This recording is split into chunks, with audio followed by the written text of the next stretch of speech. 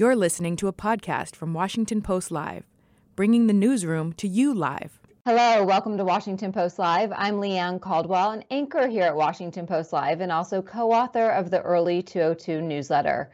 Today, my guest is Republican Senator John Thune of South Dakota. He is the Republican whip and the second ranking Republican senator in the Senate. Senator Thune, thanks so much for joining us today.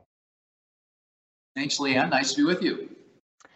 So I want to start. Well, first, let me remind our viewers that if you have any questions, feel free to tweet at us and we will try to get that question into the senator. But Senator, for you, I'm going to start. And our conversation is so timely. There was the Georgia runoff election yesterday. The Republican candidate, Walker, lost. What happened last night? Well, I guess where do you start, right, Leanne? I think that, there were signs with the first election in November when we didn't win outright that this was going to be a difficult election to win. But I think a lot of it comes down to, if there are takeaways, obviously there's going to be a lot of after-action reports and postmortems done, not only in Georgia, but in a lot of the other swing state elections where we underperformed. But I think a lot of it, too, lessons learned that in states that have adopted voting formats that are slightly different than maybe what we have been accustomed to in the past, in other words, a lot of mail-in balloting, is just figuring out how to do a better job on the ground game. You've got to get your voters out. That is a huge part of success. And, from a tactical standpoint, I think that's an area where we can show some serious improvement. We're very good at putting money on the airwaves, raising resources. Clearly some of our candidates were outspent this time, but I don't think that it wasn't a lack of resources that led to us not being able to pick up some of these seats. But I think a lot of it, from again a tactical standpoint, the get out the vote effort is a place to start. I think anytime you look at elections, you start with candidates. There's no substitute for quality candidates. Then you've got to have obviously resources to get a message out. You've got to have a good message, a message that connects with voters, and then you've got to have an organization, and that's where the ground game comes into play. It's essentially the blocking and tackling of campaigns, and I think we've got room for improvement in a number of those categories. So you mentioned quality candidates. Of course, that is something that Senate Minority Leader Mitch McConnell has said multiple times, that candidate quality matters, and implying that this time around Republicans maybe did not have the best quality candidates. So I want to ask you, it was a deliberate decision on the behalf of the National Republican Senatorial Committee run by Senator Rick Scott of Florida not to intervene in Republican primaries. Do you think that was a mistake? That's always a hard question. I mean, I think the argument always is you got to let Republican voters decide, and that's ultimately it's up to them who your nominees are going to be.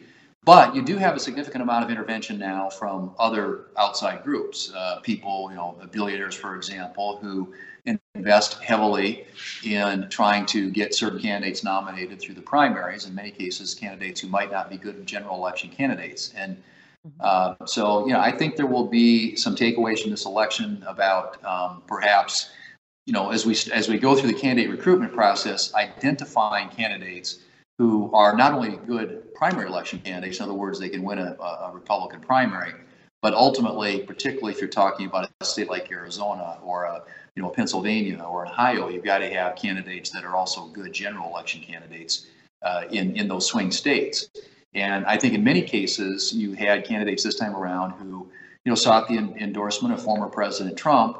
And in order to get that endorsement, the predicate was you've got to be publicly out there advancing the argument that the 2020 election was stolen. That was a non-starter with independent voters. And if you look at states like Arizona and Pennsylvania, and Arizona in particular, you have 40% of the electorate as independent voters. And, our candidate in Arizona lost by 16 points among independent voters. So those are the voters in the middle. They're the voters who decide general elections. And the message to voters like that clearly has to be something other than relitigating the 2020 election. I think a lot of this was just people saying, enough of that already. Tell me what you're going to do about the future. Tell me how you're going to improve the quality of life for me and for my family.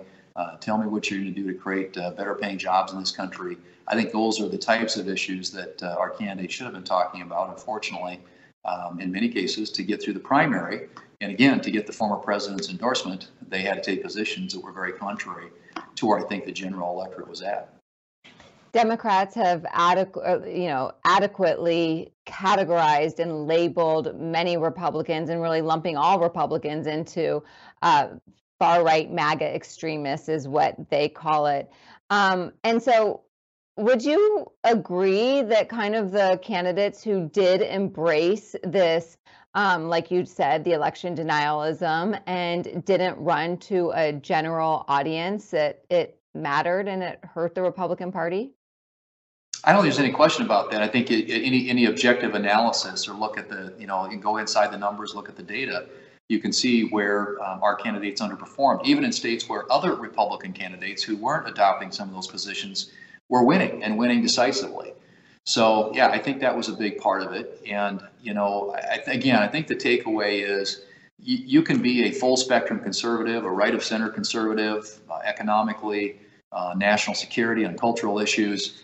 But you've got to be able to articulate a vision for the future of this country that matches up with where your voters, what they want to see the future look like, and describe a vision to them that is winsome, hopeful, and filled with opportunity. Not a lot of sort of anger and rage about the last election. I just think that people, in most cases at least, want somebody to talk in a positive way, in a futuristic way about what they're going to do for the electorate, for the voters. And I think in this case, at least, many of our candidates got bogged down in again, rehashing 2020, and that clearly is not a winning strategy. And I hope, if nothing else, that as we look to the future and now to 2024 in a map that's very positive or favorable for us, that as we go through the candidate recruitment process, we can identify candidates who are good. They can be full spectrum conservatives, and I think that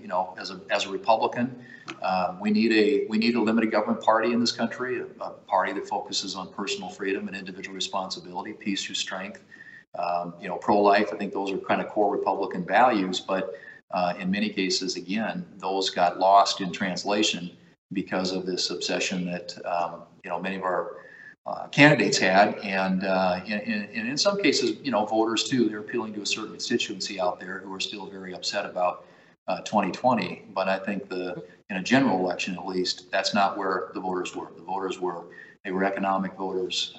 They're voters who cared about things like inflation, cared about the border, cared about crime. Those are the issues that impact their daily lives. Is this a sign then that Donald Trump should not run for president in 2024? We know he's announced, but should he stay in the race? Well, I mean, if he does, he better come up with a different message, because the one that he insisted that many of our candidates adopt this time around is not a winning message. And so, it's his prerogative to be in the race. He's out there already, but I think they'll have plenty of opposition, and the field will start to fill in. And I think some of these recent statements he's made and things that he's done have only contributed to the optimism that other candidates have, that there's a real opportunity here for someone else. And that doesn't mean that we have candidates, I think, who can appeal to the Trump voters out there. They're obviously a part of our coalition now, and we want to continue to keep them in the fold. But you've got to be about addition. You can't be about subtraction. You've got to be growing that opportunity to win a lot of those voters in the middle. And it seems to me, at least, that if the president, based on his current trajectory and message, is going to have a hard time appealing to those voters, and I think there are going to be a lot of our candidates that start to emerge who say, if we want to win the presidency in 2024, if we want to get the majority back in the Senate, we've got to move in a different direction in terms of our message. If Donald Trump is the Republican nominee, would you support him?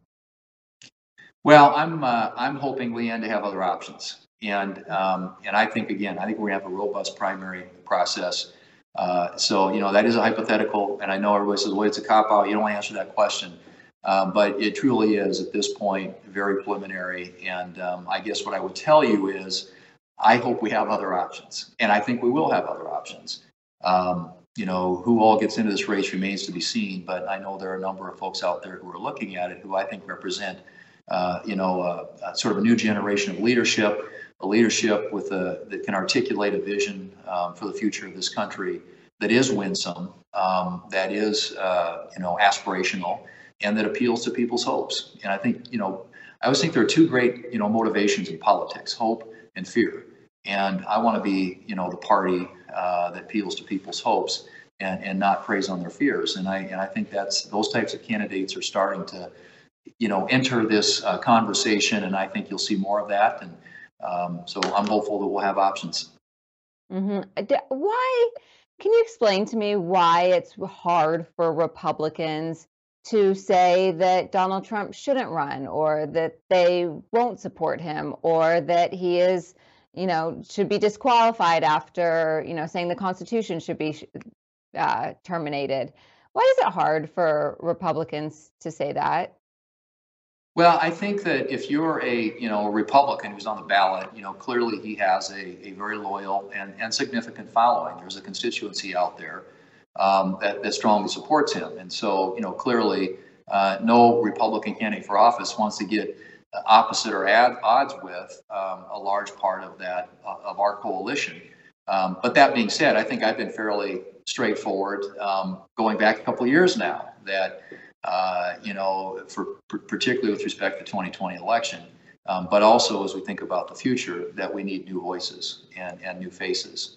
And, the question that you asked about, would you support him if he's the nominee, is a different question than would you support him over potential other Republican candidates. And I think they're going to be, like I said, a field. We don't know who they are yet, but I think we will have options. And I hope to be able to, support one of those options.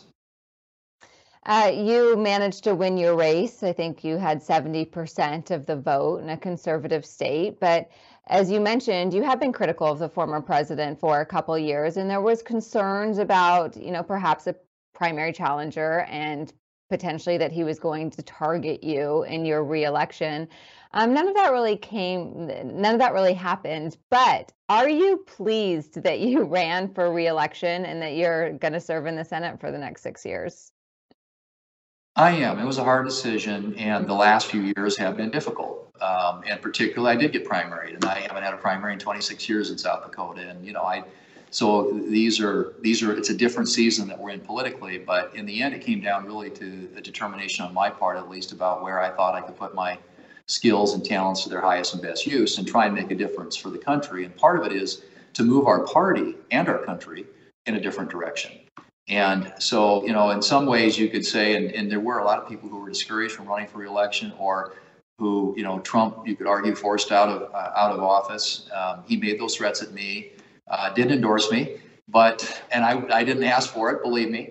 But I think that, in our state at least, I try to, develop a brand out there that hopefully I think is a common sense, conservative, right of center, solutions oriented approach to policymaking and to doing this job. And so in the end, we decided that we were going to run our campaign our way. And if people decided to go a different direction, that was their prerogative. But that if they wanted me to, I want to stay in an arena where I still believe you can make a difference. And I know, as frustrating as it can be, and I hear a lot of that from my constituents, and I know other people around the country, that sometimes our politics is broken, the country's divided, everything's dysfunctional. I still think this is a place where you can make a difference. And I have believed that. Sometimes it may be a little bit idealistic, but I think as a practical matter, when you make decisions like this, you're always thinking about, where can I take the abilities I've been given and the opportunities I've been given and try and make the biggest difference with them. Would you say that the Republican Party is at an inflection point right now, that it has to make a determination of what it stands for and how it moves forward? And if so, how is it going to do that? I think that conversation is underway. And yes, it's true. We probably are at an inflection point. We have to decide whether or not we want to be a party that's built around a set of sort of core principles. And as I mentioned earlier, I think, limited but effective government, personal freedom, economic freedom, free enterprise, free markets, individual responsibility, that, you keep the country safe by keeping it strong. I think those to me are fairly timeless principles. And they're really the reason, in a lot of ways, coupled with the hope and optimism that he presented at the time. When I was coming of age politically, I didn't have leanings one way or the other. I kind of grew up in a family. My dad was a Democrat. My grandfather was a Democrat.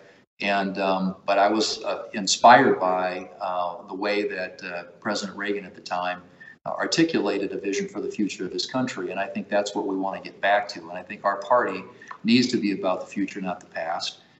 Needs to be a party that's built around a core set of values and principles, and how they translate into the policy decisions that we make, and moving the country in a direction that makes us stronger, safer, and hopefully more prosperous for future generations. So yes, we are, I think, at an inflection point, and we have to decide whether we want our party to be built around an individual, a personality, and be a cult of personality, or do we want to be a political party that provides the foundation and hopefully the inspiration for people in this country to make us a governing majority, where we can take many of those principles and apply them in a way that, as I said, hopefully moves the country in a better and a stronger direction.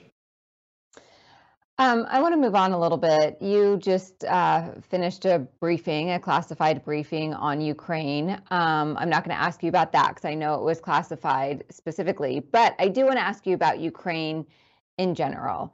Does the Republican Party need to be committed to providing the support continuously that Ukraine needs in this war against Russia? I think so. And so far, at least, it's been a bipartisan issue. I do think there's got to be an accounting for, funds that have been appropriated and allocated to that effort. But I don't think that there's any question that we benefit from the courageous effort the Ukrainians are making to repel a Russian aggression there, and in diminishing Russia's conventional war-making capability. I think that is in America's national security interests, clearly in NATO's interest, and I've never seen probably NATO as unified as they are today, and with everybody stepping up and making contributions to this effort. So I think the stakes are high. I think it's not just the immediate. I also think that China is paying attention to what's happening here, and of course there are implications there in the future, possibly with respect to Taiwan. So I think there are, from a geopolitics, American national security, certainly regional allies, security interest, it is the right thing for us to stay engaged there. But that doesn't mean we don't need to demand and make sure that the funds that we are appropriating are being used well and wisely and contributing to a successful war effort. And I think there will be attempts to get a more fulsome accounting of funds that have been appropriated already. But in my view, at least, as I look at the world today and see how dangerous it is out there, it is in the United States national security interest to see Ukraine succeed there. Mm-hmm. President Biden has asked for I believe it's $37 or $39 billion for Ukraine. Part of that discussion is happening right now, probably as we speak, as part of a government funding bill to fund the government for the remainder of the year. Congress has until next Friday to figure out what to do next. Where do you see these discussions happening on government funding? Do you think that Congress will be able to get it done for the rest of the year, or do you think they're just going to kick the can down the road for a week or a few months? Remains to be seen. And from covering this place, Leanne, that at this time of the year, it's kind of all bets are off. But the one thing we don't have yet is even a top line number. And I had some Democrats hitting me up today on the floor about, why don't you guys get behind the idea of an omnibus? So I'm like, well, show us the money, show us the number. I think the key, obviously, for a lot of Republicans is the defense number. And the Democrats want to include the Ukraine money in the defense number to try and, I think, sort of reduce the overall number for defense. And then, of course, they're always interested in getting a plus up on the non-defense domestic spending side of the equation. But until we get the top line number and then kind of figure out what the allocation is between defense and non-defense, it's hard to move the process forward, which is why I think a lot of people are concluding that we may end up with a calendar working against us now with a short-term continuing resolution, which is not in anybody's best interest. It's in everybody's best interest to try and fully fund the government through the end of the fiscal year next year on September 30th. And but it just if we can't even agree on a top line number, it may be that we don't aren't left with many alternatives because clearly it takes time to execute on a bill like that, and there will be lots of other issues that get woven into that, and at least at this point, there's not a lot of time to do it. Does the fact that Congress is changing hand, the House is going to flip Republican next year, is that dynamic playing into these conversations about funding? Is it making more difficult to come to an agreement between Republicans and Democrats in the House and the Senate? Probably. I think the assumption is that with the Republican House next year, that there will be more negotiating leverage on on the non-defense side of the equation, and then perhaps we could get a better number that restrains spending. We all believe that the massive amount of government spending in the last few years has contributed mightily to the inflationary crisis that we're having today, and that's impacting obviously every family around this country. And so if there's an expectation that with a Republican House next year, you might be able to ultimately get a bill that spends less on the domestic side, continues to support national security and our defense, that might be a good outcome. The alternative, of course, is that happens, we pass a short-term continuing resolution into next year, and then the House of Representatives is left with trying to transact in a very difficult environment with a narrow majority a full funding bill for the full year. So there are lots of moving pieces here, but I do believe, to your point, that there is at least a belief that perhaps by having a continuing resolution take us into next year, that there could be a better outcome with a Republican House of Representatives. I mean, that's obviously the conversation that's being held right now. And but again, none of this gets started until we have a top line number, and the Democrats have yet to produce that. You told Bloomberg a week or two ago that you think that the debt limit should be used as leverage to reform things like Social Security. Can you explain, and what changes are you willing to default in order to make some of these changes that you want? Well, I never believe default is an option. But I do think that when you're trying to do a debt limit increase, which in my experience here is a hard vote, and whoever has the majorities or the White House or whomever, it generally has to produce or deliver the votes for that it does present an opportunity to have a conversation about the debt. And, in 2011, the Budget Control Act came out of those conversations, and that did put some caps on and restrain for at least a few years discretionary spending in a significant way. And then it created this debt commission essentially that met and was supposed to come up with recommendations on how to deal with entitlement programs and the mandatory part of federal spending. And they ultimately couldn't come up with that, but it was a mechanism where if they'd produced it, it would have been an up and down vote in both the House and the Senate. And I think it's going to take something that provides some political insulation for people up here to make some of the hard decisions about how we deal with the sustainability of a lot of these programs that are headed for bankruptcy. And there was a lot made of what I said there. All I simply said was that we need to look at how we can reform these programs so that they're available not just to people who are retired or retiring today, but future generations of Americans. And I think that's a conversation we need to have. But if we could even come up with a process that would lead to perhaps somewhere down the road a result. And the other thing I've always said about this, Leanne, is that big issues like this, particularly talk about entitlement reform, require presidential leadership. And, there's to have been presidents that have been interested in doing it. I mean, President Trump wasn't interested in dealing with this issue. And we continue to kick the can down the road. The debt continues to grow.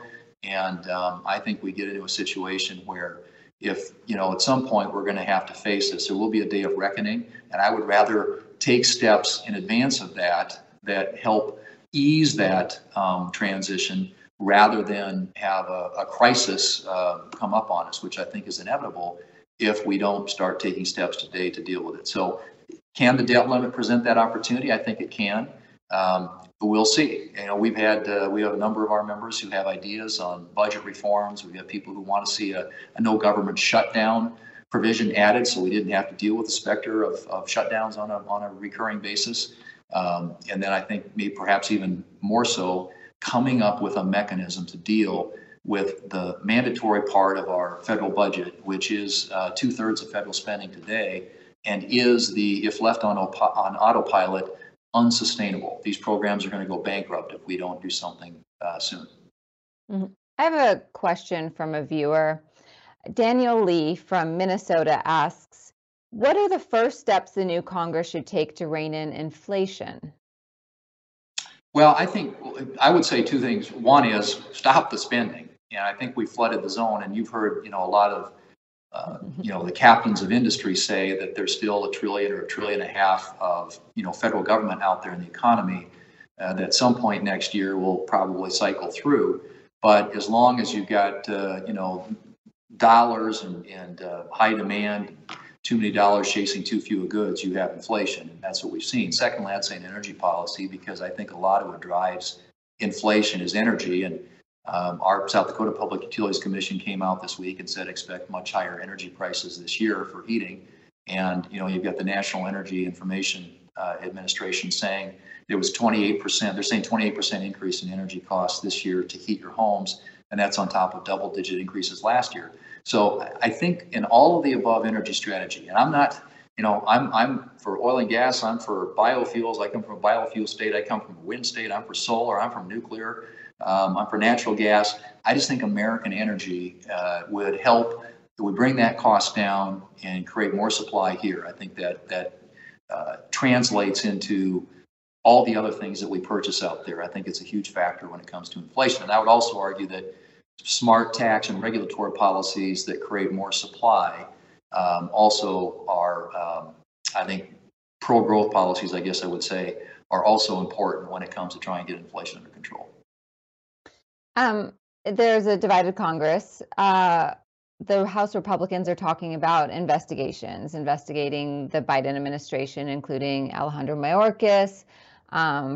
Potentially impeachment is on the table. Is that what you think voters looking to 2024 want? I think that there is a legitimate role for Congress to play when it comes to oversight. And we have an enterprise called the federal government that spends on the order of more than $4 trillion a year, and this last year, more than $6 trillion. And I just think that ensuring that there are, there's good accountability for how those funds are being spent. There are 130 programs that cross 15 federal agencies that deal with broadband, investment in broadband. And that's an issue I care a lot about because we're trying to get build out into rural areas of this country. But, there's a lot of redundancy. There's a lot of overbuilding. There's a lot of duplication. And so I think there's lots of ways that a role that the Congress needs to play as, part of our separation of powers and checks and balances, and making sure that funding that's appropriate allocated to federal agencies in the executive branch is spent wisely and well and on target. When it comes to some of these other investigations that you alluded to, I mean, clearly, again, you want to make sure there's accountability, there's transparency, and holding people accountable in positions is important. I think the border has been a complete disaster, and just look at the data when it comes to that. And so I think there ought to be oversight of Homeland Security and how they're handling and how the Biden administration is handling the crisis at the southern border. Again, I'm not somebody who thinks that going after or targeting individuals ought to be a full-time job. I think there are lots of other things that, as you said, voters and people across this country care about, and predominantly economic issues. But I do think there is a legitimate role for oversight that's been neglected, and that's kind of a natural thing. When you have all of government, the Democrats have had unified control for the last couple of years. They've had the House, the Senate, and the White House. The oversight role kind of gets overlooked when that's the case, and I think that having that check and balance is important. Senator, we have like 20 seconds left, so I just want to ask you very briefly, in this divided government, is there anything that you think can pass? I think tech, trade, a new farm bill, hopefully some IRS oversight with respect to all the additional funding and people they want to hire, and maybe something on energy. I just think it depends on the parties and whether they're willing to come to the table and cooperate. Great. Senator, thank you so much for your time today. I really appreciate it. We are out of time. And to our viewers, Senator Thune always answers all of our questions, many, many questions in the hallway. We totally appreciate it. Yeah. Well, you asked them well, so let's put it that way. Most of the time, hopefully. But thank you so much for your time today, Senator. Really appreciate it. All right, sounds good. Thanks, Leanne. Thanks for listening. For more information on our upcoming programs, go to WashingtonPostLive.com.